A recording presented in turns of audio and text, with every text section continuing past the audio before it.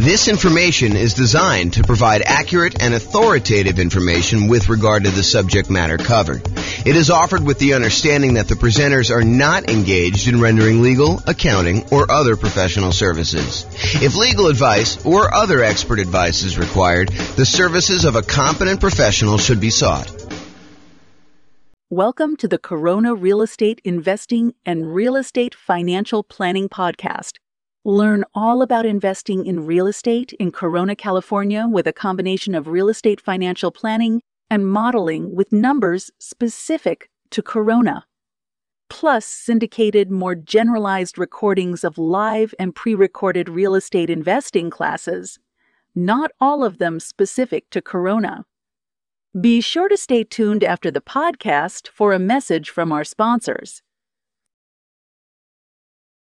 Well, good evening and welcome everyone. I am James Orr, and tonight's presentation is BRRRR Real Estate Investing Strategy. And BRRRR stands for Buy, Rehab, Rent, Refinance, and Repeat. I always got to stop and think about that. So I'm going to jump right into the presentation.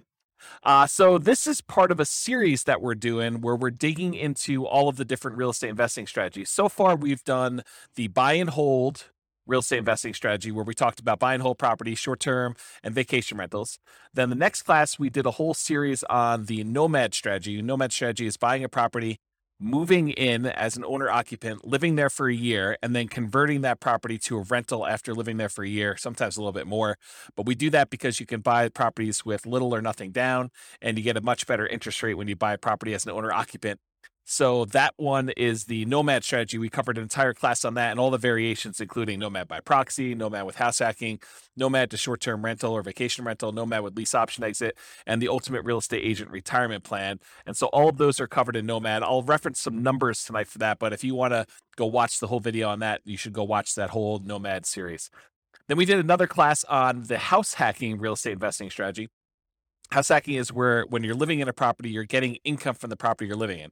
The most common example is buying a duplex or a triplex or a fourplex, where you live in one of the units and then you rent out the other sides to be able to do that, or up and down, depending on how it's structured. And so house hacking is all about different ways to make money on a property that you are currently living in. And those what I would consider to be our primary strategies on this whole series that we're doing.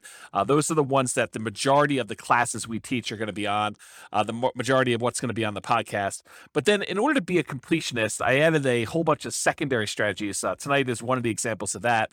So tonight we're going to cover the BRRRR strategy: buy, rehab, rent, refinance, and repeat. That's what BRRRR stands for. And we'll talk about how BRRRR works, what all the components of that are.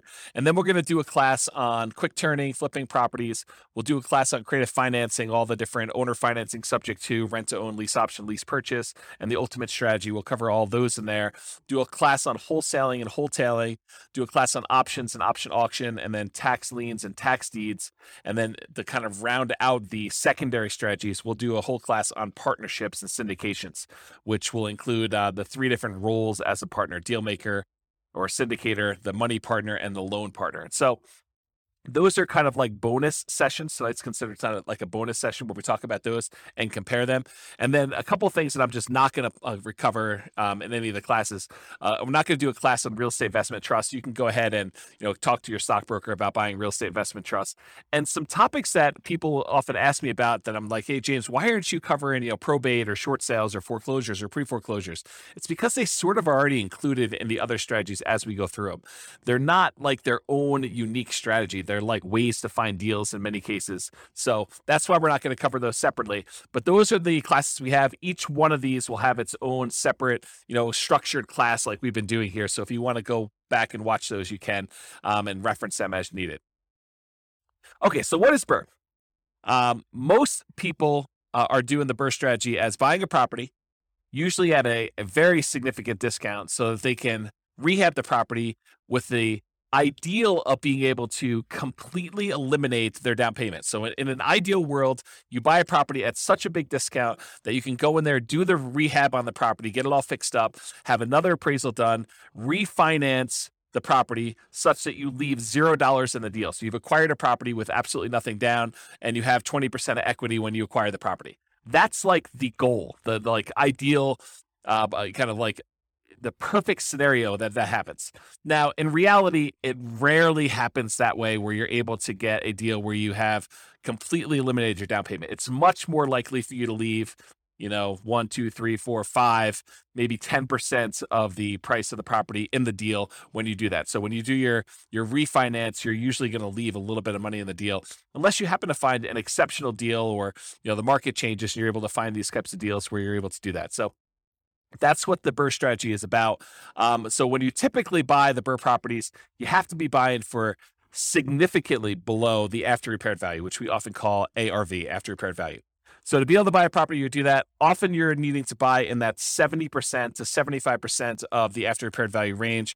With major rehabs, it may even be lower. So if you buy a property that needs even more work, a lot of times you'll need to get even bigger discount than that 70 to 75%, because realize that you're going to have all of your acquisition costs going in to buy the property on the first time. You're going to have holding costs while you're doing the rehab. You have your rehab costs, and then you've got your secondary, refinance costs of getting the secondary loan on that. So there's quite a bit of expense in getting the deal done. And a lot of times the loans, in order to do the first part of the property, when you do your first acquisition, it's usually some type of hard money loan in a lot of cases, not all the time. And those tend to be a little bit more expensive loans to begin with. So in order to buy these properties, you need to be able to get very significant discounts on them. There are two flavors of BRRRR that I kind of like to think about. And just so you know where I'm coming from, BRRRR used to be my primary strategy. So a long time ago, when I first started getting involved in real estate investing, this was the strategy I went to first. And I used the strategy for a long time until I switched to other strategies, but primarily buy and hold and a little bit of nomading is primarily what I've been focused on lately. So the two flavors of BRRRR, though, cash purchase and then refinance. So a lot of times you'll go in there with all cash, you'll buy the property. Sometimes it's your own cash, sometimes it's a partner's cash, sometimes you're borrowing money against another property you own. So it's a quasi form of cash, but you're buying the property for cash, and then eventually, once you're done with all the rehab, you're refinancing the property and pulling all your cash back out. Another flavor of BRRRR is where you finance the purchase to begin with, and then you do a refinance in order to get your original loan paid off, and you leave very little money in the deal at that point. And remember, for number two, the one where we do the finance purchase, you'll be financing the property twice. So remember to account for 2 closing costs and 2 financing costs in order to get that loan. So you'll have to do the holding costs while you're rehabbing it, which is often a little bit more expensive. And then you'll do the financing and closing costs on that second kind of permanent loan that you're going to do for, in a lot of cases, 30-year fixed rate financing in order to have that property long-term as a rental. All right, so I'm going to use the same format we've been using for some of the previous classes where we talked about, all the different characteristics or way to kind of inspect a real estate investing strategy. And you'll notice me talking about some things, and you're like, but James, what about this really unusual example where I do this thing and I do this thing and it works out this way? Sure, there's lots of exceptions to what I'm saying. So I've tried to categorize all the different real estate investing strategies, but I'm sure I missed some, kind of like less common or less frequently used, which may be the most common thing for you, right? That's the hard thing for me, is that you may say, well, I always do it this way. And so for you, it seems super, super common. But having seen these for a long time and done a bunch myself, this is what I think is the most common. And of course, there may be exceptions to that. I think of all the different strategies, BRRRR may be one of those ones where this is especially true, where there are so many different exceptions to BRRRR. There's so many different ways to kind of break this out and slice it up and make it happen that you're bound to find a lot of different exceptions with BRRRR, more so than I think in a lot of the other strategies where I tend to cover a lot more comprehensively what's going on. And remember, this is not one of our primary strategies. This is one of our secondary strategies that we're sort of covering just to be completionist, but this isn't really our primary strategy. It's not our primary teaching mechanism for these episodes for the podcast and recordings. Okay, so another warning, just because you don't think there's a chance that X can happen doesn't mean it won't happen. This is designed to be a starting point discussion to help you make better investing decisions on your own with additional knowledge. So please do your own research. Don't rely solely on me to get all this done. Okay, so BRRRR variations. So there are some different ways to do BRRRR, and I primarily did single-family homes for doing our modeling here, but you could have just as easily said, I'm going to do BRRRR, and I'm going to find only duplexes, or I'm going to find only triplexes, or only fourplexes, or apartments, or I'm going to do single-family homes, or condos, or townhomes, or whatever you're going to do. So there's lots of different ways to kind of approach this from a different property type perspective. And then the other thing is, you could purchase properties locally. And if you notice, like we talk about nomad or house hacking, we're always talking about local properties because the nomad strategy, you have to move in. You have to be an owner occupant. So unless you're doing like a vacation home and doing partial time there, we're always talking about your local market. The same thing with house hacking. House hacking, by definition, is you're making money on a property that you're living in. You're buying a duplex, triplex, or fourplex that you're moving into and living there, or you're renting out a part of a single family home, like you're getting roommates, as another example of the house hacking strategy. So it's all about your local market when we're talking about nomad and house hacking. And I think for a lot of folks, buy and hold is mostly about their local market. Although you could make the same argument about buy and hold that we're going to make here in a second about BRRRR. And that is, the argument is, you don't have to do this locally. If you're in a market where it's really, really hard to find a property that you could buy at a big enough discount that you could do rehab and refinance and get all, or at least most of your money back out of the deal, or leave very little money in the deal, if you want to look at it that way. If you can't find those types of properties in your local market, you don't have to do your local market. This is one of those strategies where you could get really, really good and become an expert at investing in a remote market. It's different. I mean, the skills you need in order to invest in a remote market are different than the skills you need in a local market. Sometimes they're better, sometimes they're worse. It depends on, your personality, your skill set. But you don't have to do this all locally. And you could use this as a way to diversify geographically as well. So I just want to point out that you're not moving into these properties. So you literally could do this in a local market or a remote market. And there are markets that are much better for finding BRRRR properties than others. There's markets where, it's not uncommon to get discounts when you're buying cash flowing properties. In some markets, that's like near impossible. Like if you live in, my local market here is northern Colorado. And in northern Colorado, at least with the last few years, it's been incredibly hard to find a property that you could buy without getting, bid up above asking price, let alone get a discount on it. So really, really hard to do BRRRR in northern Colorado. Can it happen? Sure. You're probably not doing it where you leave nothing in the deal, but there's exceptions to everything I say. So as I say that, there's probably someone listening to this being like, well, I just did one. So yeah, there's exceptions to all those, but there's a lot better markets where you can go find properties where you could buy at a pretty big discount, rehab the property, and leave little or no money in the deal. So you don't have to do it locally. So I'd like to break down one of the ways I categorize real estate investing strategies is whether you're kind of involved in a real estate investing strategy as an investor or as a real estate entrepreneur. And a real estate investor is someone who takes money, they invest it in a project with the hope of doing little work, maybe sometimes no work, and they expect to get a return on their investment. So they're looking to invest their money, and it's largely a passive thing where they're looking to earn a return. That's a real estate investor. Real estate entrepreneur is often looking to put in maybe a little bit of money, but most of the time they're looking to invest their time and to start a business where they are doing activities in order to get a dollar per hour or money for the labor that they're doing. And BRRRR is on the spectrum, because it's not exactly black or white thing, right? Because even if you're doing buy and hold investing, you're putting money into the deal, but you're also having to put in some effort to acquire the property and get the property set up and get a property manager in place or do all the property management yourself. So even though there's there's a spectrum of these things where sometimes you're putting in a lot more work or a lot less work, BRRRR is one of those ones where you're putting in a lot more work. And in most cases, since you're trying to put little or no money in the deal, you're trading your labor, you're trading your time, your effort, and trying to get that. So BRRRR is really more of a real estate entrepreneur activity than a real estate investing activity. So let's talk about money required. So in an ideal world, like if all the stars aligned and everything went your way, you would have $0 left in the deal. Right? You'd actually go buy a property at a big enough discount. You might have a little bit of money out of your pocket while you're doing the acquisition. You get your kind of like a hard money loan, as an example, to acquire the property. You do all your rehab. Maybe you're able to borrow the money from your hard money lender to do the rehab. Maybe you have to put that up front. But then eventually you go and you have another appraisal done. You refinance the property. And if everything lines up perfectly, you have nothing left in the deal. You get a rebate. You get all your money back for your holding costs. You get all your money back for your acquisition costs in the first purchase. You get all your money back for your rehab. And you're able to roll in all of your refi costs, your closing costs in order to get the deal. I mean, that's like everything works out perfectly. That's exceptional, though. You're much more likely to leave 1, 2, 3, 4, 5%. I think 5% is very, very common, to maybe 10% in the deal. Sometimes in an exceptional situation, maybe it's even a little bit more than 10% in a deal. You're still able to get a discount when everything's said and done, but you're able to buy a property, get a good rental property, solid rental property in ideal world, and leave little or no money in the deal. It's probably going to be in that 5 to 10% range, I'd say, for most people. But the closer you can get to zero, the better you are. So for money required, ideally it's nothing, but you're more likely talking about probably 5% or 10% of the purchase price, not purchase price, of the after repaired value in the deal.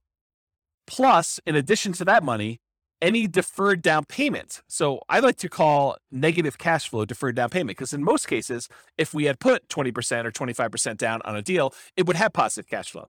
But since we're buying a property and we're leaving very little money in the deal, 0%, 5%, 10%, when we're acquiring these properties, a lot of times, not every single time, depends on the market and depends on the property you buy and the interest rates, but a lot of times you're going to have negative cash flow on a property. When you do all of your income and expenses, you're going to light up your rents, any other income you have, like laundry or anything like that in a property, minus vacancy, minus taxes, minus insurance, minus your mortgage payment, minus maintenance, minus your property management, like all of those expenses on a property, when you subtract those from your income, a lot of times that's going to be negative. And so what I like to refer that as is deferred down payment, because you could have put more down and not had that negative down payment, negative cash flow. And so I like to refer to that as deferred down payment. You could choose to either put more down, or you could choose to have a little bit of negative cash flow over time to do that. And so in addition to whatever you're going to leave in the deal, a lot of times you're going to have a deferred down payment. And I would actually classify BRRRR properties as having a slightly higher chance of having deferred down payment or negative cash flow. Why? Why would I say that? Obviously, if you're trying to go buy a property and you're trying to get this big discount on the property so that you could rehab it and then put a tenant in there, rent it out, and then you're going to be able to refinance and leave little money in the deal, why would you be more likely to have negative cash flow on a deal like that than maybe buying a buy and hold property or a house hacking property or a nomad property? Well, it has to do with selection. It is true that you can find a deal where you're able to get this huge discount and it also happens to be an ideal cash flowing rental property. But if you think about it in terms of like what your chances are, you're much more likely to find either an amazing cash flowing property where you're able to buy a property where the economics, the rent to price ratio, the demand for that property, you're able to get really good rents and really strong tenants in the property, with like a more traditional buy and hold or house hack or nomad property. It's unlikely or less likely for you to be able to go find a property that you could buy at this big enough discount that you could do the rehab and be able to pull all your money out. And that also happens to be an amazing rental property. Can it happen where you got both of them? Absolutely. But I think you're more likely to either find one or the other. And I will also tell you, it seems to me that a lot of investors, they tend to focus more on can they acquire this with little or no down than they do on whether or not it's going to make a really good property for their portfolio. If you are just doing buy and hold, you're much more selective in the properties that you acquire. You're really focused in on that cash flow. So you tend to buy these properties that have really good cash flow, long-term rental or short-term rental economics.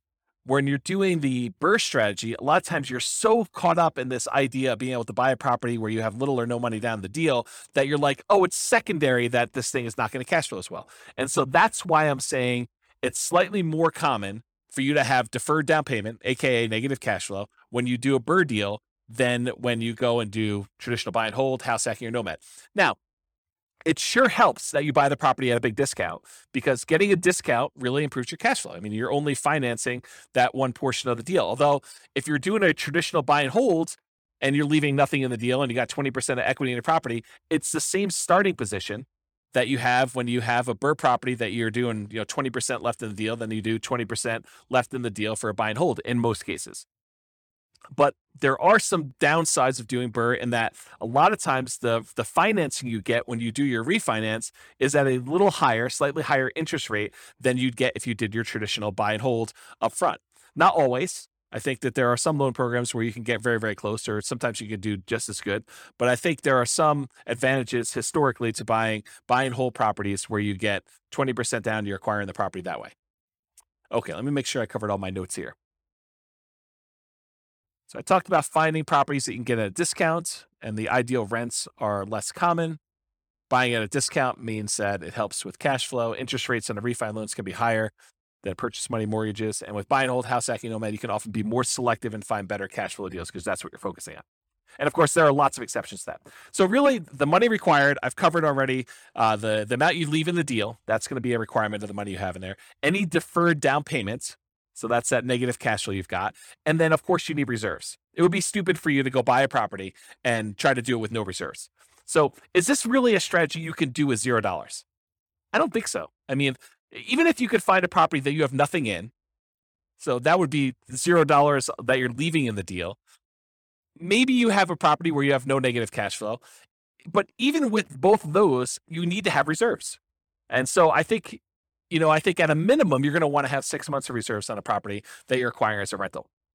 So no matter even if you can find a deal where you're able to leave nothing in the deal, and you can get a property where you don't have any deferred down payment or negative cash flow, you're still going to need reserves. And so this is really not a true nothing down, no money required strategy. It could be nothing down in that you really don't need any money for the down payments because you're able to get, a deal where you have no money left in the deal. But for the most part, you'll still have the need for reserves. Okay, so credit required. It is true. Often you can get a hard money loan for the initial purchase before you do the refinance. And a lot of those are, asset-based loans where they're really looking at the property primarily in order to do the loan itself. Although I think a lot of hard money lenders are still looking at the individual borrower for those. It's possible you could find one that's exceptional and that doesn't look at that. But over time, I think that the majority of hard money lenders are still looking at the individual for doing the loan there. So you can get a loan where you can get the initial purchase money oftentimes with little credit required. But when you go to do that cash out refinance, most of those loans are going to be ones where you need to have a good credit score. And typical credit score needed for a lot of these conventional loans is about 640 credit score. Now, there are exceptions for more unusual loan products. These tend to be adjustable rate mortgages or at higher rates, and better credit often gets you a better interest rate in general. But I think a credit score of about 640 is going to be needed for this. Now, don't go to your lender and say, well, James on his recording said I only needed a 640, so you definitely have to give me a loan because he told me 640. No, that's not how it works. You go to the lender and they tell you what the current lending requirements are because these things can change over time. And you have to find out for them what you need to qualify. And you can go find out from them exactly what the number is. But historically, it's about 640 is what the credit score is for being able to do these. So go talk to your lender and find out. And before I did BRRRR, I would make sure I had both my financing to do the initial acquisition and I knew exactly and was pre-qualified to be able to do this cash out, or not cash out, the refinance, rate and term refinance in order to be able to pull all my money out of the deal in order to do the BRRRR thing before I bought the property. Because there's few things worse. I guess there's some strategy you can do, but there are a few things worse in my mind than going through all the work of thinking you're going to buy this property, rehab it, thinking you're going to convert it to a rental, only to find out that you could not get this rehab loan after you've done all the labor and gotten in the deal. So you can still probably sell it and make money, but a lot of extra effort to do that. Okay, some less common situations. If you find a lender doing more creative lending, that's a possibility as well. Or if you're buying without a loan, all cash, a credit score is not required. So if you're trying to buy these properties, I guess that's technically not BRRRR because you're not doing the refi in the end. But sometimes people buy properties at a discount just to convert them to straight rentals. And sometimes people are buying those just for cash. So that's the case there. But that really wouldn't be BRRRR because BRRRR involves the refi.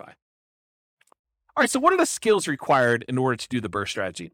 And if you compare this to some of the previous classes we taught on buy and hold, house hacking, nomad, those types of things, you'll notice that BRRRR has some additional requirements, some different additional skills that are required. So the primary skills required for doing BRRRR are, number one, you need to analyze deals. You need to be able to do the deal analysis for once you're done doing the rehab and you have your refinance done, will it cash flow? And also the deal analysis to say, okay, I'm going to acquire this property. Here are the costs for doing my rehab. Here are the costs for doing my holding costs. Here's the initial acquisition costs. Here's my refinance costs, and then how much will I have in the deal? And then go do your deal analysis after that. So that's a skill you need, deal analysis skill. In addition to that, you need rehab estimating skills, or you need to hire someone who has rehab estimating skills in order to help you find out how much it's going to cost you to take this property that you just bought at this big discount and do all the work required in order to make it a good long-term buy and hold property. So you need someone who can estimate what work is required and how much it will cost to do that. In addition to that, you need to be able to find discounted deals that also cash flow. And in my opinion, this should not be overlooked. This is probably one of the main things that you're being compensated for by being able to find these deals. This is, the equity you're earning by doing this, is being able to find deeply discounted deals that you could do the rehab and be in the property for very little or nothing, down on after the refi, and that will also cash flow once you're out of the deal. Once you're done with your refi. So I think you need to be able to find those types of deals, and I think that's an exceptional skill to have. In addition to that, you need to be able to acquire the property, and then you need to do the refi financing. So you need to be able to do whatever acquisition financing you line up, hard money loans or private money or your own cash, and then you need to be able to do the refi financing in order to be able to do that. It's another skill. And then different than the rehab estimating, you need to be able to either do the rehab yourself or you need to be able to manage a rehab team. So you need to be the person that swings the hammer and goes in there, does all the work, brings in the subs if you have those guys doing certain things, or you need to be the person that, manages a team of other people that are doing all that work for you. And then in addition to that, once you convert the property to a long-term rental, you need all the traditional skills of property management. And again, that's either you doing the property management yourself directly or you hiring a professional property manager, and then you need the skills of being able to manage the manager. So I have a note here, skills of property management can vary depending on whether you're managing long-term rentals yourself, hiring a property manager, or doing short-term rentals. So 3 different types of management skills depending on which way you're going. And the skills of rehab can vary depending on whether you're doing it yourself, managing contractors, or managing a general contractor. So realize that the skills that you require, in my opinion, are much more involved than buy and hold, house hacking, or nomad. I think this is a much more active, much more real estate entrepreneurial activity, and it requires more skills and higher levels of skill than a lot of the other strategies would. All right, so Shane Paris, Farnham Street. I finally went and looked up his name. I had forgotten his name for the last 3 presentations and kept forgetting to look it up. But he has a blog called Farnham Street, and probably about 2 or 3 months ago now, he wrote an article that talked about this idea of stability. And the way he described it wasn't real estate specific. It was this idea of, having something that's stable where if you don't do anything to it, it'll be fine. It'll kind of just keep, operating on its own. It's not going to hurt you if you don't pay attention to it and you kind of abandon it in some ways. But a active stability kind of item is something that if you don't do something with it, it will hurt you. And so I was thinking about this in terms of real estate and real estate investing specifically. And I was thinking, real estate is actively stable in general. But I think there's even kind of like gradients of more actively stable versus less actively stable. And so a couple examples of this are, if you go and you get a fully amortizing, like a 30-year loan that pays off, the payment itself will pay down to 0 after 30 years. That's an amortizing loan. The loan actually will pay itself off over that lifespan of 30 years versus a interest only or a balloon loan that you pay on it for 5 years, 10 years, 15 years, 20 years. And at the end of that period of time, there is a lump sum that is due at the end of it. Well, an amortizing loan is more stable. It's still actively stable, so you have to be actively involved, but it's more stable than a balloon type mortgage on there. Or doing buy and hold is less actively stable than a flipping properties or lease option or the BRRRR strategy. And so BRRRR, in my opinion, is very actively stable. It is one of those things where you have to be actively managing, especially in the beginning. Once you convert it to a long-term rental, it becomes less active. But at the very beginning, you're very active in this thing. You're actively acquiring the property, you're actively rehabbing the property, you're actively putting a tenant in there, and you're actively refinancing the property to try to pull out as much money as you can. So it is a very active strategy to be doing that you just need to pay attention to. All right, let's talk about scalability. So the biggest challenge, in my opinion, with the BRRRR strategy, and it's probably other challenges too, like being able to qualify for loans, but the biggest challenge, in my opinion, is probably finding deals. It's often limited by deal flow. And I suspect there are markets where you could find a lot more BRRRR properties than other ones. But in general, I think the challenge with BRRRR is being in a market or finding deal flow where you could buy at a big enough discount to be able to leave nothing, ideally, or very, very little in the deal, and then convert that to a property that you would like to have in your portfolio as a rental. And I think that's the part that a lot of folks overlook. But So as far as scalability, how can you scale this thing? Can you acquire as many properties as you want to acquire in order to hit whatever your financial goals are? And with BRRRR, I think that you're limited by deal flow, finding enough quality deals. So from that perspective, it's harder to scale. It's going to mean slower acquisition speed because you got to find deals that are good enough quality to be able to acquire them at a big enough discount and also have them be good long-term rentals. However, on the other hand, to kind of argue the other side of this, it requires significantly less down payment than traditional buy and hold properties to acquire. When you do traditional buy and hold, you're able to get a property for 20% down or 25% down. In some rare cases, if you want to get PMI and the owner occupant properties, 15% down.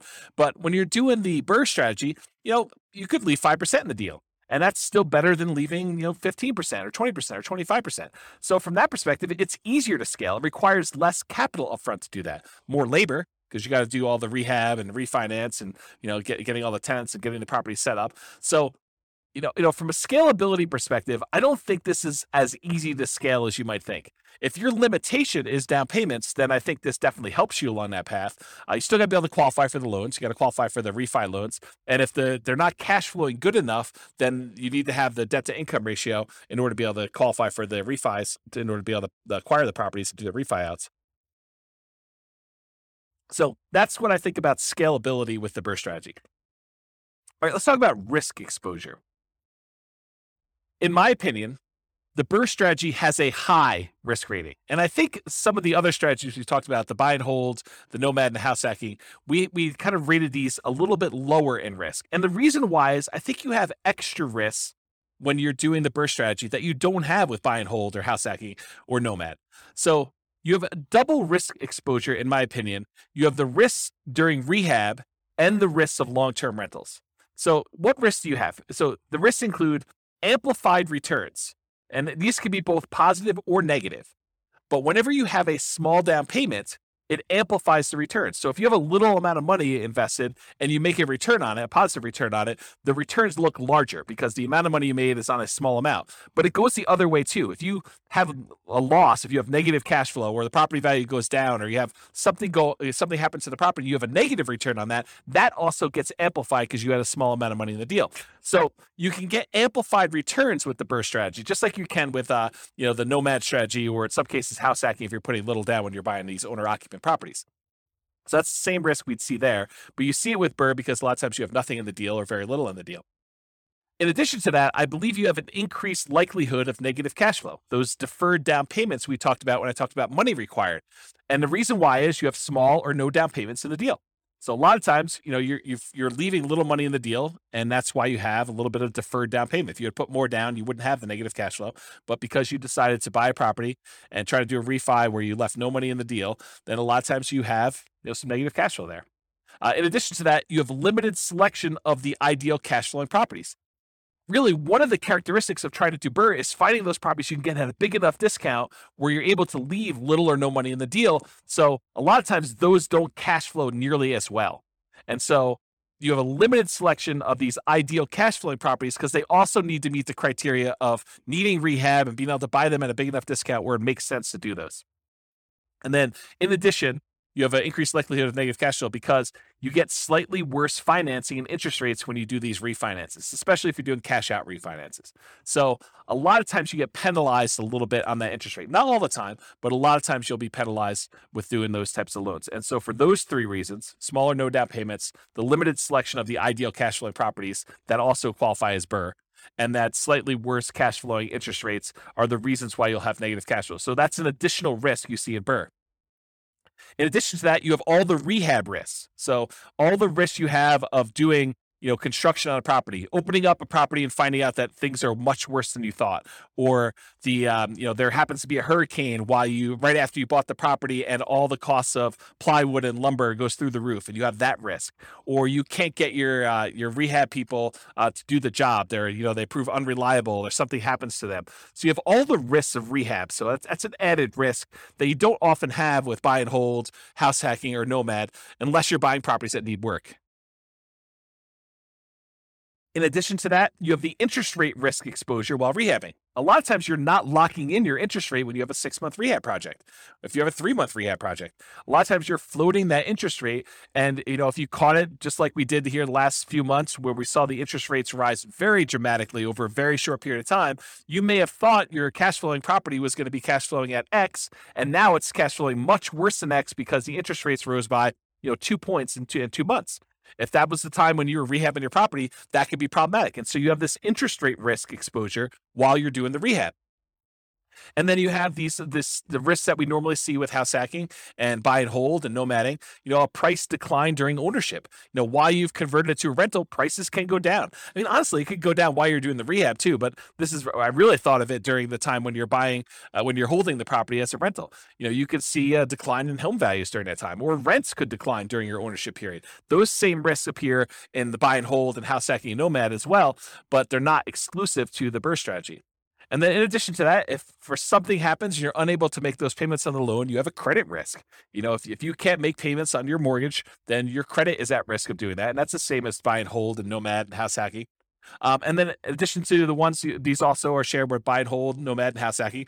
You have the typical tenant property management risk. You have the risk of being sued for violating fair housing. People say you discriminate against them by, trying to put a tenant in the property, or someone slips and falls in your property. You have those risks as well. And some of these can be offset by some insurance, but at the same time, you do have those risks doing BRRRR. Some of them are unique to BRRRR, like the rehab risks and interest rate risks while doing the rehab, and probably increased likelihood of negative cash flow. But some of them are shared across all their strategies as well. That's why I think BRRRR has a higher risk rating, which I would consider just high in general, but it's higher than buy and hold, nomad, and house hacking, in my opinion. So let's talk about profit speed, how quickly you can get at money, and what's the magnitude of the money you can get at. So if you've never seen this before, this is my return quadrants. And it basically shows the 4 different primary areas of return that you get from rental properties, plus the return you get from reserves, and then we sum them up. So the ones on the right-hand side are more like cash now. That's cash flow and tax benefits, depreciation, cash flow from depreciation. And then on the left-hand side is more like cash later, appreciation and debt pay down. So those tend to be, right side is more immediate money. The left side is more like wealth building sort of thing. And then the ones on top, appreciation and cash flow, those are more speculative. They're relying on the market to perform well. You're relying on rents to continue to go up and stay where they are, or property values to continue to go up as you want to see appreciation there. And if the market goes down, we see a drop in prices, you'll have some negative appreciation there. Or if rents don't hold up, if we see a decline in rents or a kind of pullback in rents, you might see your cash flow dip or go negative if it's really close. And then the ones on the bottom are less speculative. They're more certain, and that is the debt pay down portion of it. So as long as you make the payments on the mortgage you have, you're going to pay down a certain amount of debt each year until that thing is paid off if you have an amortizing loan. And then, of course, unless the tax law changes, you're going to get the tax benefits of depreciation. So the ones on the bottom are more certain, less speculative, and the ones on the top are more speculative and less certain. And then I already went over the left and right ones. So in terms of BRRRR, you typically start seeing a profit within 6 months. Usually it's after you do your rehab and you get your tenant in the property and you're able to start getting some cash flow on it. That tends to be when you see it, your profits start coming in. And then rents and security deposits are typically paid in advance. You usually get that a little bit front loaded. And then cash flow is usually a percentage return on the amount you had invested. So if you think about, leaving nothing in the deal, then of course you'd have, in theory at least, an unlimited, an infinite return on your investments. You have $0 left in the deal, although you're always going to have reserves. So it's never really going to be zero unless you happen to get, a property that you could pull your reserves out with a cash out refinance. Then I guess technically it could be unlimited in that way, infinite returns. But usually it's considered to be a percentage of the amount you had left in the deal, cash on cash return, or if you're buying it or all cash, it's cap rate in that case. And then you often have with BRRRR, which is relatively unique for a BRRRR strategy, you often have a big paper return from forced depreciation. So when you acquire the property and you're able to capture that appreciation, the equity you had in the deal that you kind of worked with the rehab in order to capture, that's a big paper return you have. Most of the time though, you're not able to spend that. It just kind of shows up on your balance sheet as, oh, now I got an extra, whatever it is, $50,000 from this property that I bought, at a big discount. And then you have cash flow from depreciation, and that could be cash flow with each paycheck So you can go to your employer and say, hey, I'd like to change my exemptions because I know I'm going to have this depreciation benefit and I don't need to pay in as much in taxes on my paycheck, so I can get a little bit more from each paycheck when I do that. Or you can get it at the end of the year in the terms of tax savings, whether you pay in less if you owe money, or that you actually get a rebate at the end of the year if you didn't make any adjustments, and you usually get a rebate because your exemptions are not set up the way they should be. Okay, so that's profit speed. So how do you find these BRRRR deals? Because I think that's one of the biggest challenges with this strategy. So the most common methods for finding BRRRR properties is going to be inside the MLS, for sale by owner, and wholesalers. So you can find deals that need a lot of work listed for sale in the MLS. You can find them there. You can also find people that are looking to sell their property for sale by owner. They have opted not to list it in the MLS. And there's really two subgroups of these for sale by owner groups. There's the ones that are actively marketing their property. These are the for sale by owners that are putting a sign in the yard, or they're putting their property up on Zillow or Craigslist or Redfin or wherever they're putting their property to advertise it. And then you have the other group, which is the hidden for sale by owners. And these are the guys that they may not be actively marketing their property, and they may not even really know they want to sell, but now you've put marketing in front of them. They're like, well, I might consider selling my property. Or you network with somebody, you're at your church, or you're at a club or something like that, and you're talking to people about your business of trying to find properties that need rehab. And someone says, well, I have a property that needs a lot of work. We had tenants in it, and the tenants trashed the place, and now I'd like to acquire that property. Now I'd like to sell that property rather. And you're like, well, I'd be interested in buying it. And so they could be hidden in that way, that you have to find either through marketing, putting out ads or postcards, or pay-per-click, or any of those strategies. We'll cover those in another class. But all the different strategies for marketing in order to find sellers for sale by owners, or you could do through networking, being out and about and talking to people about what you do. And then the third group is wholesalers. Wholesalers are usually the ones doing the marketing. In some cases, they're providing properties inside the MLS, although a lot of wholesalers are doing direct mail or pay-per-click or have a website, and they're marketing, or they're doing networking, and they're trying to find deals, and then they're finding the deals, putting them under contract, and then they're assigning the rights of their contract to you in exchange for a fee. So that's really what wholesaling is. And those are probably the most common methods for you to find BRRRR properties. Now, you can find BRRRR properties in other ways. You could do auctions. You could find foreclosure auctions or IRS auctions, or, other types of like DEA, drug seized houses or stuff like that you could buy at auction. Or in some cases, a bank may have properties that they've taken back in foreclosure, and they've got that the bank actually owns, real estate owned by the bank, and they may be willing to sell you the property. So that's a more unusual method. Or maybe you go and you find a property where the seller hasn't been paying their taxes, and you're able to buy a tax lien on the property. And after waiting a while, the seller opts, or the owner of the property opts not to pay their taxes, and you're able to foreclose on the property with your tax lien, and you're able to acquire property that way. So another more unusual strategy, I'd say highly unusual to do a strategy that way in most cases, but those are other ways for you to find the BRRRR type deals. All right, so searching for BRRRR deals, you need to find two things. And I've said this before many times tonight, but basically you're looking for deeply discounted property that you could buy, fix up, and then pull out as much money as you can, and great cash flowing property after it's rehab. And in my opinion, most investors are going to let the second criteria, where they are most concerned about the cash flowing property, they're going to let that one slip, because they believe, hey, if I could just get a great deal with nothing down, that's worth it for me. And yeah, it's not the best property for cash flow, but that's okay, because I'm able to buy this property with very little in the deal, and that's more important to me. Depending on what you're trying to accomplish, that may not be the best strategy, and we could show numbers for that probably in another class, but that may be short-sighted. But I think that's the truth, that most people are going to be much more concerned with being able to find the property that they could buy with very little money in the deal or no money in the deal, and that's going to be the most important criteria. So you need to be able to find those two things, both a deeply discounted property and one that has great cash flow.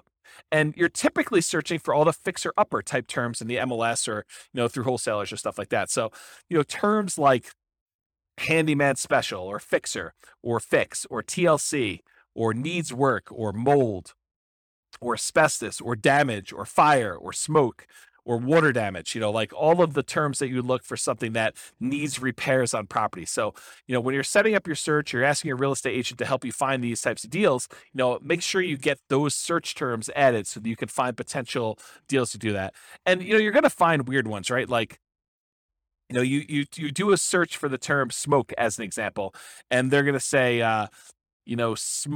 smoked glass windows in this room or something like that. And that's not really what you're looking at, but you'll get some false positives. You still need to manually sift and sort and go through those and make sure that the numbers work and that the property really makes sense. So better to have false positives than to miss the property completely, in my opinion, when you're looking for these deals. So how do you analyze these deals? Well, doing the BRRRR part, the like fix up part, the rehab section of it, you'll want to use your own rehab spreadsheet. I probably will provide one of those at some point, but I don't have one ready for you. But for the actual rental part of it, the world's greatest real estate deal analysis spreadsheet is ideal for doing the rental part. So you have to do the property after you do your refinance.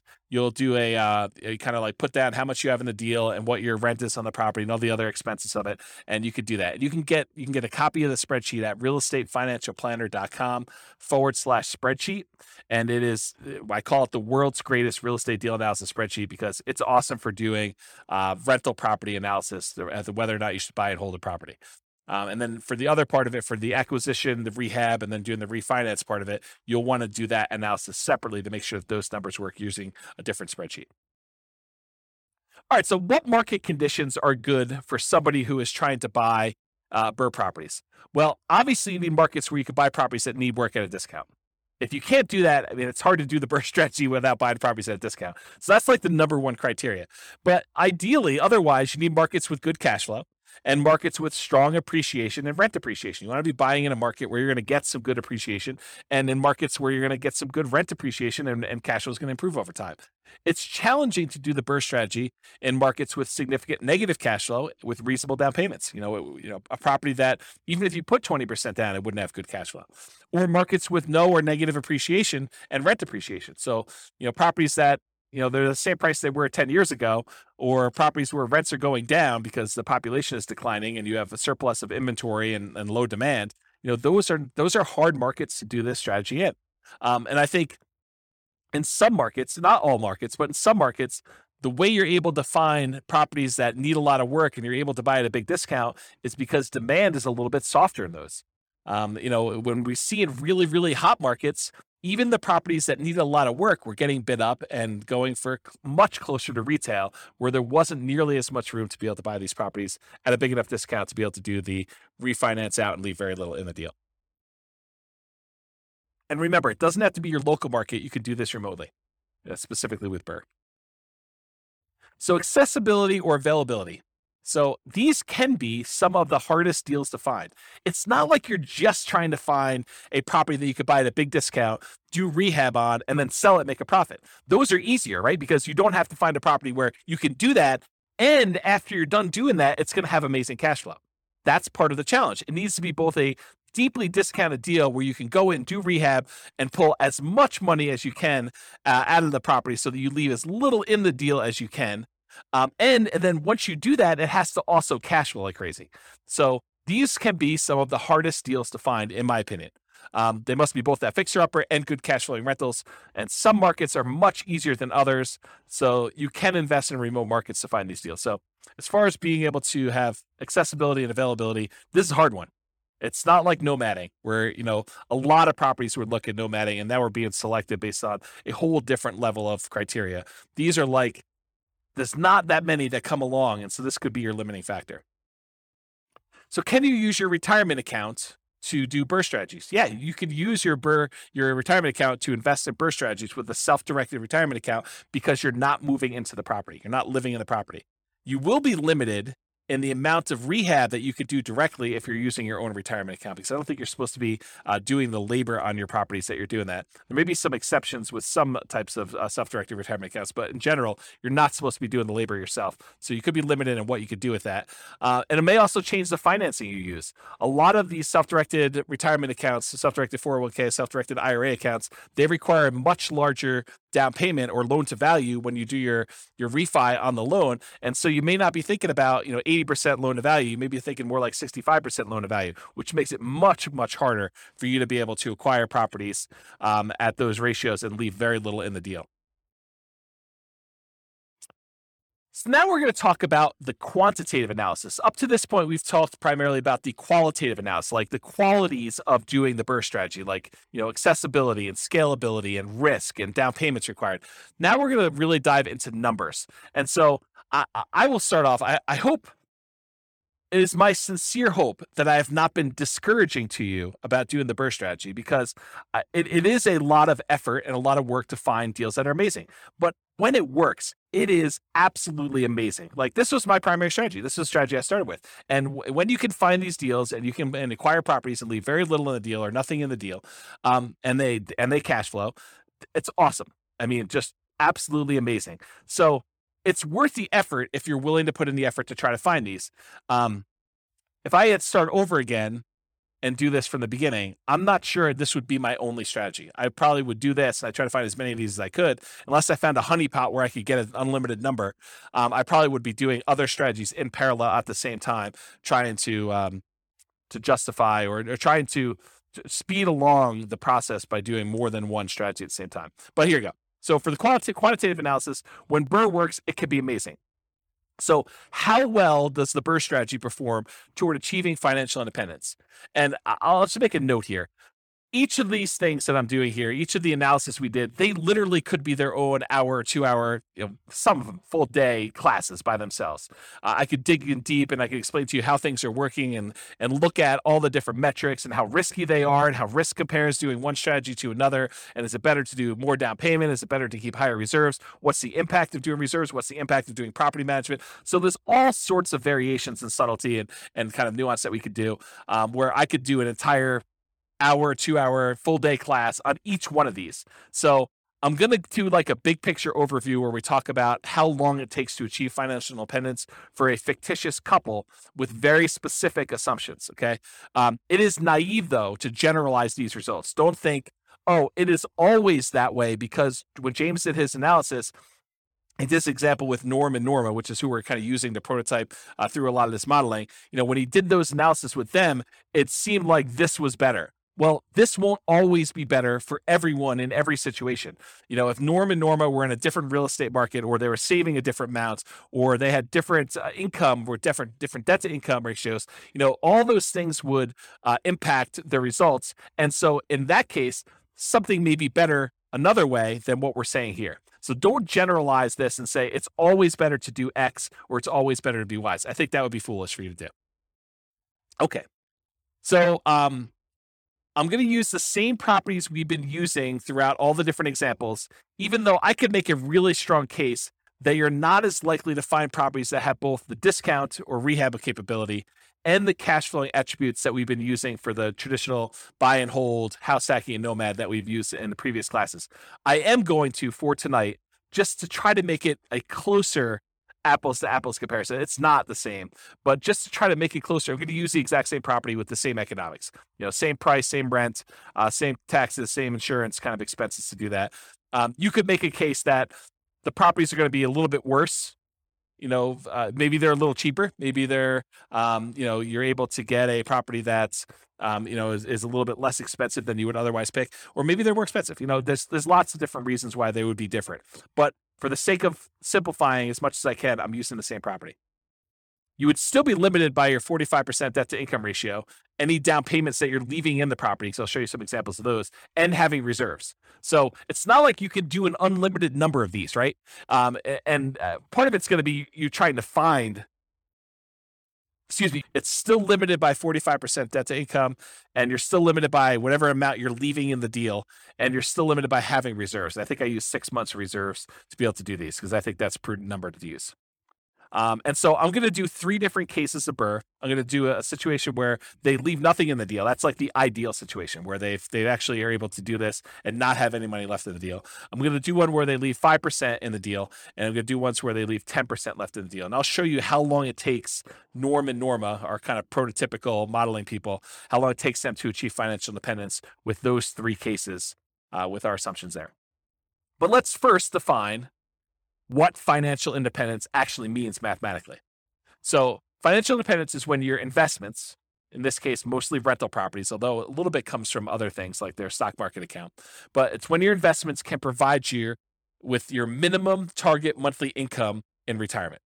What we might call either lean fire or just fire, depending on if you're really looking at your minimum as this is my hey, absolute minimum I need. Ideally, I'd like to have more, but really we're saying, okay, in this particular case, how long will it take them for their investments to produce $5,000 a month, adjusted up for inflation? So it's $5,000 in today's dollars, but 5 years from now, it's more than that. And the three sources of their investments to provide money toward that $5,000 a month is number one, passive income from Social Security, any pensions they have, and or annuities. So in this case, they don't have any pensions, they don't have any annuities, and I assume Social Security for them starts at age 67, which I'll talk about here in a second, but that's the three sources of income for number one. Number two, net cash flow from rentals. So this is primarily what they're going to be relying on. They're looking to have the cash flow after all their expenses on their properties. So all the rents and any extra income they've got coming from property like laundry money or something like that, minus principal, interest, taxes, insurance, maintenance, vacancy, property management, if they had any. In this case, they're managing the properties themselves. So anything, all their income minus all those expenses is their net cash flow on their rentals. And the third thing is any extra money that they have in their bank account invested in the stock market at multiplied by their safe withdrawal rate. So the three things are that passive income from Social Security, pensions, or annuities, any net cash flow from their rentals, and then the yearly safe withdrawal rate times their invested assets. The sum of all three of those need to provide enough money for them to meet their minimum target monthly income in retirement. When they do that, we consider them financially independent. Okay? So, all these are changeable assumptions. You can go to your city. I'll send you a link in the show notes here, but it's realestatefinancialplanner.com/model. And it allows you to pick a city. And in that city, it has examples of some of these scenarios, and just go click through and you'll be able to change all these assumptions. But in this case, here are the assumptions I use. They're all changeable. So this is Norm and Norma. They're married. They're both 21 years old. They've recently graduated from college, and they're working in a technology department of a large healthcare business. They have a total of $10,000 saved up, not $10,000 each, $10,000 total between the two of them. They earn combined between the two of them $72,000 per year.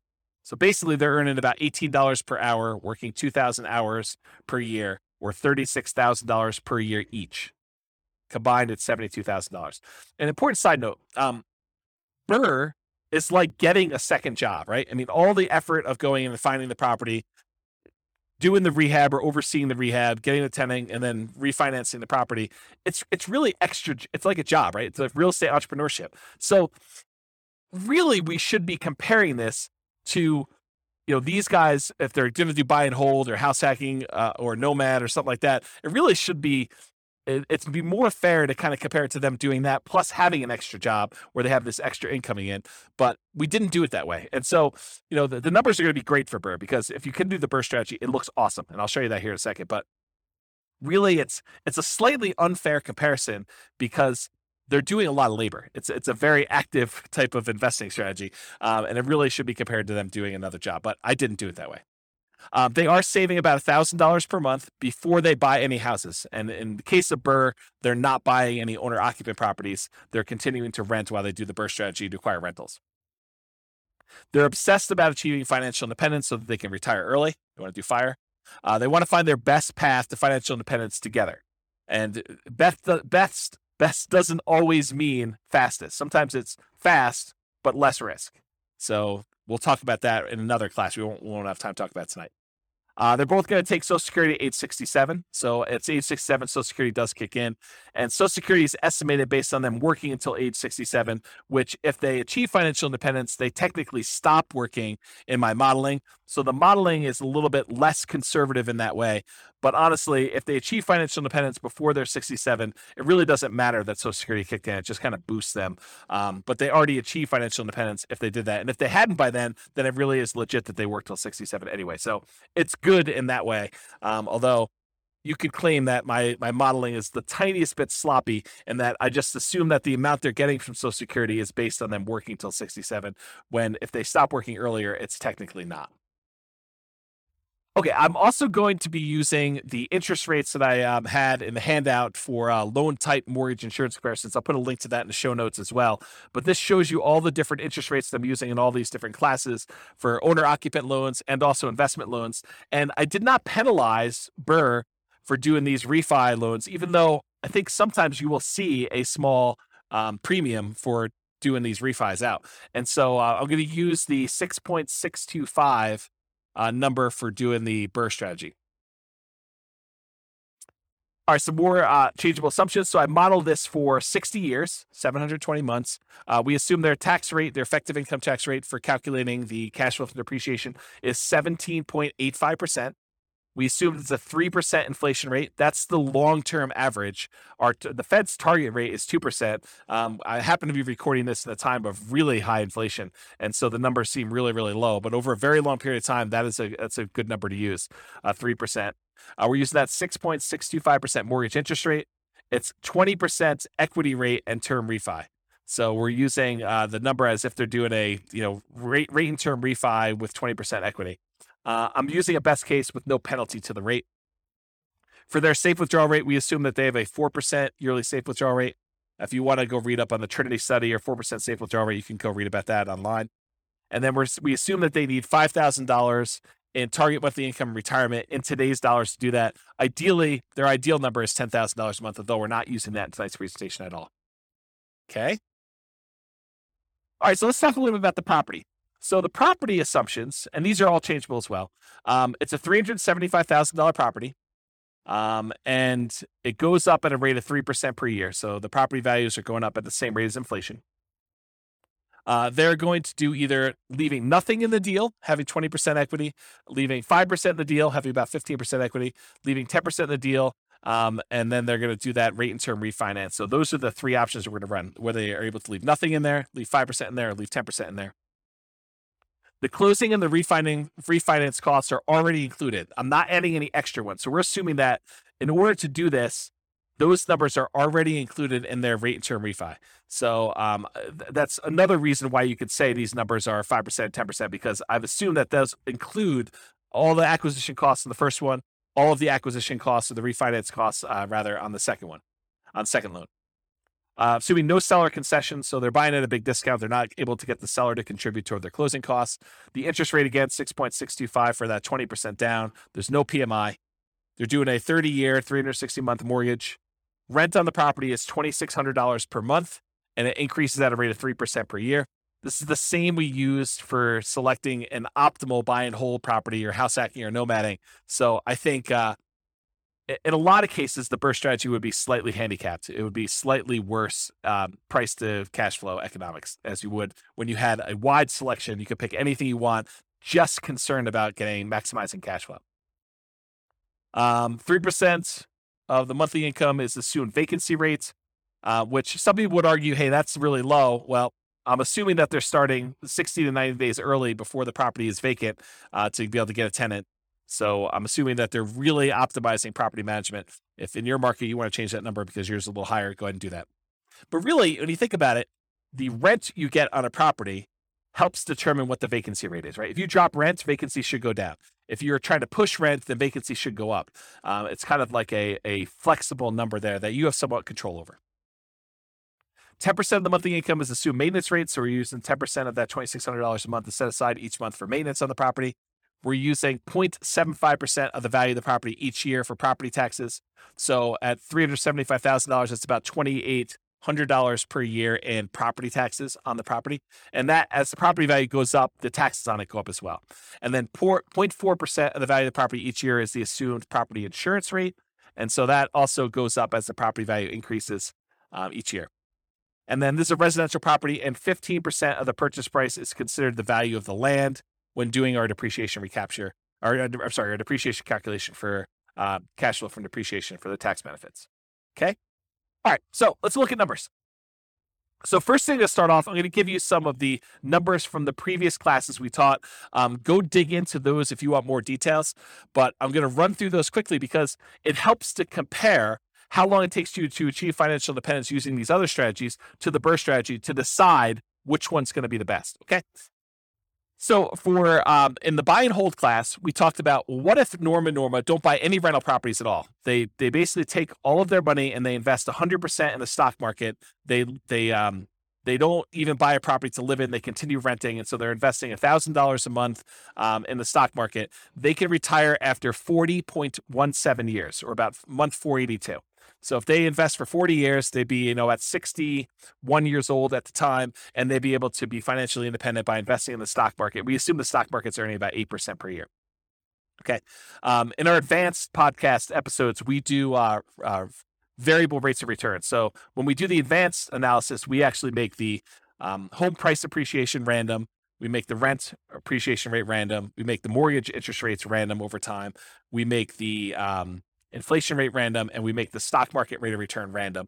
And so all of those, and then we run Monte Carlo analysis to show you like how having, property values not always go up by 3%. Sometimes they go down, sometimes they go up, sometimes they go up by a lot, sometimes they go down by a lot. And same thing with rents, and mortgage interest rates can rise over time or drop over time, and inflation, all that stuff, and how that really impacts the strategy. So that's more the advanced podcast. We're not going to cover that tonight. Okay, so if they just invest in stocks, though, it takes about 40 years. They'd be about 61 years old by the time they reach financial independence. This is from the buy and hold class. These are all the different scenarios we ran through for buy and hold. We did everything from them buying just an owner-occupant property to live in and otherwise investing in stocks. That takes them about 33 years, or about 7 years faster than not buying the owner-occupant property and just investing in stocks. We did a whole bunch of stuff on buying, 10 rental properties. I think we did 20% down, 25% down, and 15% down. And those take about 30 years, 28 years, 30 years, somewhere in that ballpark, in order for them to be financially independent. We talked about buying a property to live in and then buying 10, 15% down payment rentals, or 20% down payment rentals, or 25% down payment rentals. And those all took about 33 years, give or take, in order to achieve financial independence.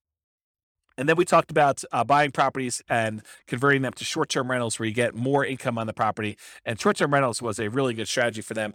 They were able to be financially independent in about 25 years, or about 24 years, or about 25 years, depending on how much they put down, 20%, 15%, or 25%.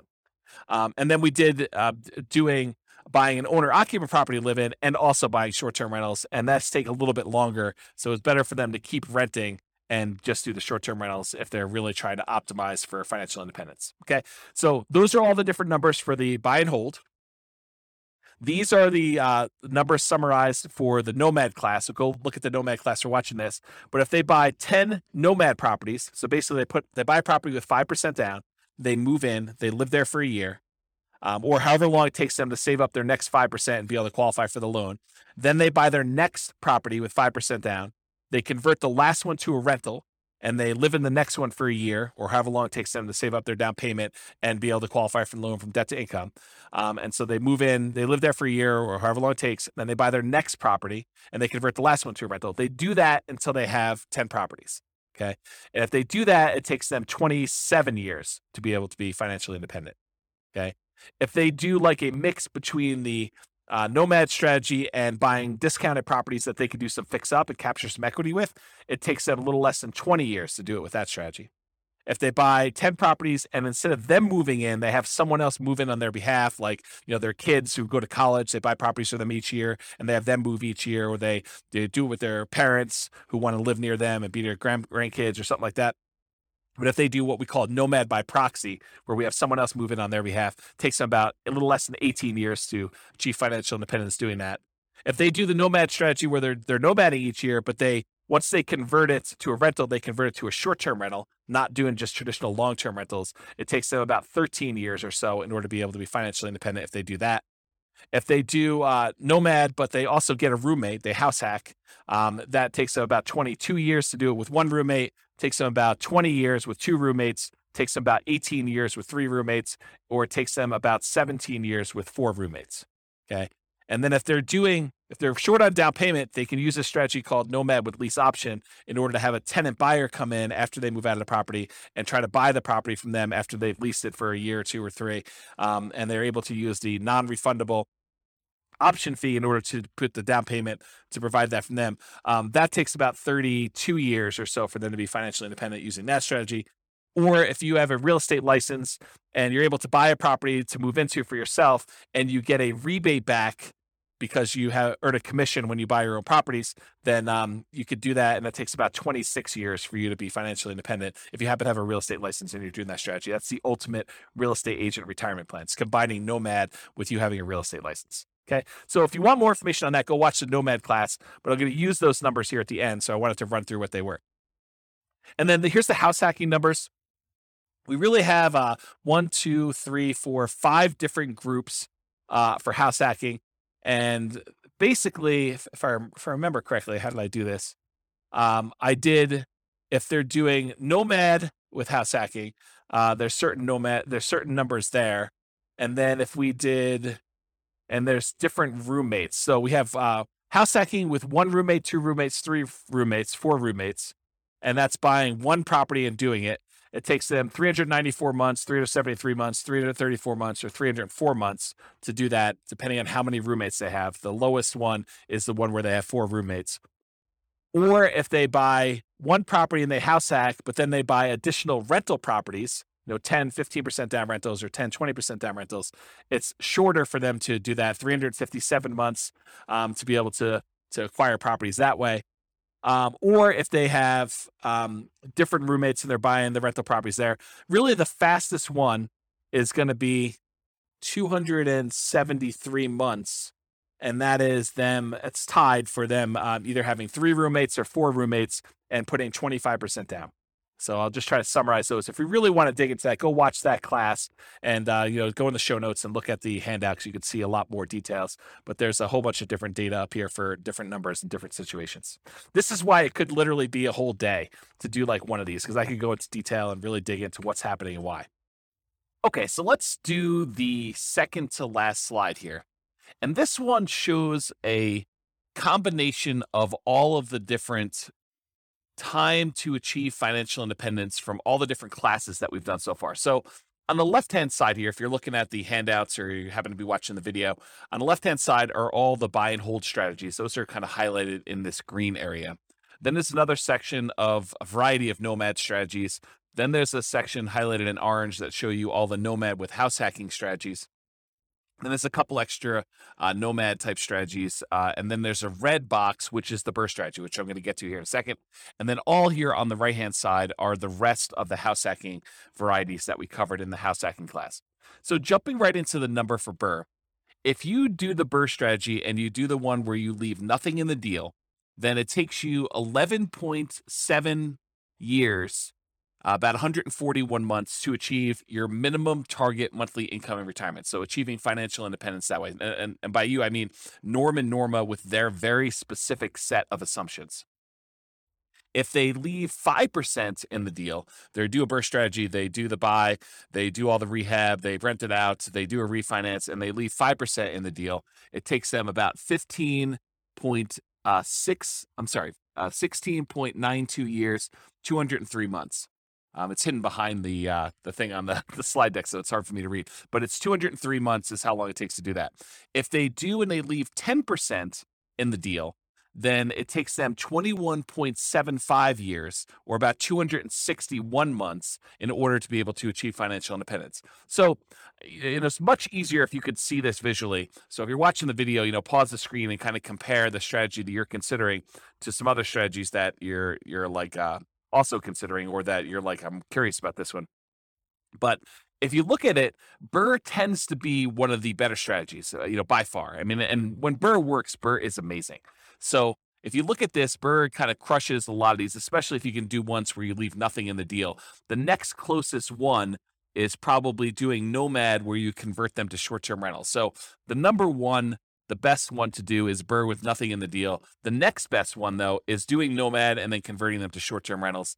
And the other Nomads, they tend to do really, really well. Like all the Nomads with house hacking, Nomad by proxy, Nomad fixer-upper, which is kind of like a slight variation of BRRRR. It's not exactly BRRRR, but you're fixing up properties, trying to get them at a discount. So if you look at those, though, BRRRR and Nomad are both really, really good. House hacking is probably the next best one. depending on which one you do. And then, of course, traditional buy and hold is still amazing. It's a lot better than doing stocks, but it is not as good as a lot of the nomad ones, a lot of the house hacking ones. And so of the ones we've covered so far, and we've got a bunch of other classes to cover, including, fixer uppers and quick turning properties and other strategies like that, which we'll cover in future classes. But if you look at those, BRRRR does really, really well. So I would encourage you to take some time and look at the video or look at the handouts from the show notes and kind of compare these to yourself. Also, just as a side note, we are going through and doing like each individual case and diving deep into that particular strategy. So, for example, we'll dive deep into Norma buying 10, 20% down payment rentals, or Norma buying 10, 25% down payment rentals. And then we're going to do each one of those as its own separate podcast episode for the Real Estate Financial Planner podcast. So go check out those if you really want to do a deep dive into the specifics of those, where we look at more than just this minimum target monthly income in retirement. Okay. All right. So let's finish up here. So in conclusion, when I do my modeling, the assumptions I use matter a lot, right? Like if we use a slightly different property, if we didn't use $375,000 as an example, if we use $200,000 properties, the numbers could be very different. If we use a different price to rent ratio, they could be very different. If they were saving at a different rate, it would be very different. If they had a different income, their debt to income ratios would be very different, and it could impact their ability to qualify for loans and slow that down or speed it up. So the assumptions I use for modeling matter a lot. It's not okay. It's not encouraged. It's not desired for you to go and take the modeling I did and extrapolate that out and say, it is always best to do a nothing down BRRRR deal or nomad with short-term rentals, nomad to short-term rentals. Like there could be situations where those are not the fastest strategies. Okay. So if you change any of the assumptions, like the income or expenses or market conditions, like the appreciation rate or rent appreciation rate or price or interest rate or vacancy rate or maintenance or property management or taxes or insurance, it could change all these things. The stock market rate of return could change it. It could also change the kind of risk profile you have of doing these strategies. Your target monthly income in retirement, the fact that they needed $5,000, if they needed $6,000, it could impact things. Their safe withdrawal rate could impact things. The cash flow characteristics of the property, whether it really is an amazing cash flowing property, or if it's more likely to be a BRRRR property that has, second tier or third tier cash flow characteristics, but you're able to get it where you're able to have nothing in the deal or 5% in the deal. And the number of properties you buy. Maybe it's better to only buy 5. Maybe it's better to only buy 11. Maybe it's better to buy 15 and then sell off half of them, or maybe it's better to pay off properties early. All of these things matter, and they matter in the assumptions. And I can't cover all of them in one class. That's really why we're doing a series of these classes over time. So the strategies that work best in your market or that market for Norma may differ from yours and vice versa. So you can't just automatically assume that. You really need to go plug in your own numbers and do some math for your own specific situation. And you can do that at the realestatefinancialplanner.com/model. Just pick your city, and it's kind of like a starting point with a lot of the assumptions. But any of the assumptions we use are changeable. And so you can go ahead and change those to better match what you're trying to accomplish and what your numbers look more like. Okay? So that's it. This has been James Orr with the Real Estate Financial Planner. I hope you enjoyed class. The next class, I believe, is on quick turning properties and fix and flips. And we'll continue on with the series of different modeling. And hopefully we'll get through those, and then we'll be able to move on to some more meaty topics about how to implement some of these strategies rather than more of this kind of like big picture strategy sort of like kind of class. So hope you have a great night. Thanks so much. Bye-bye for now.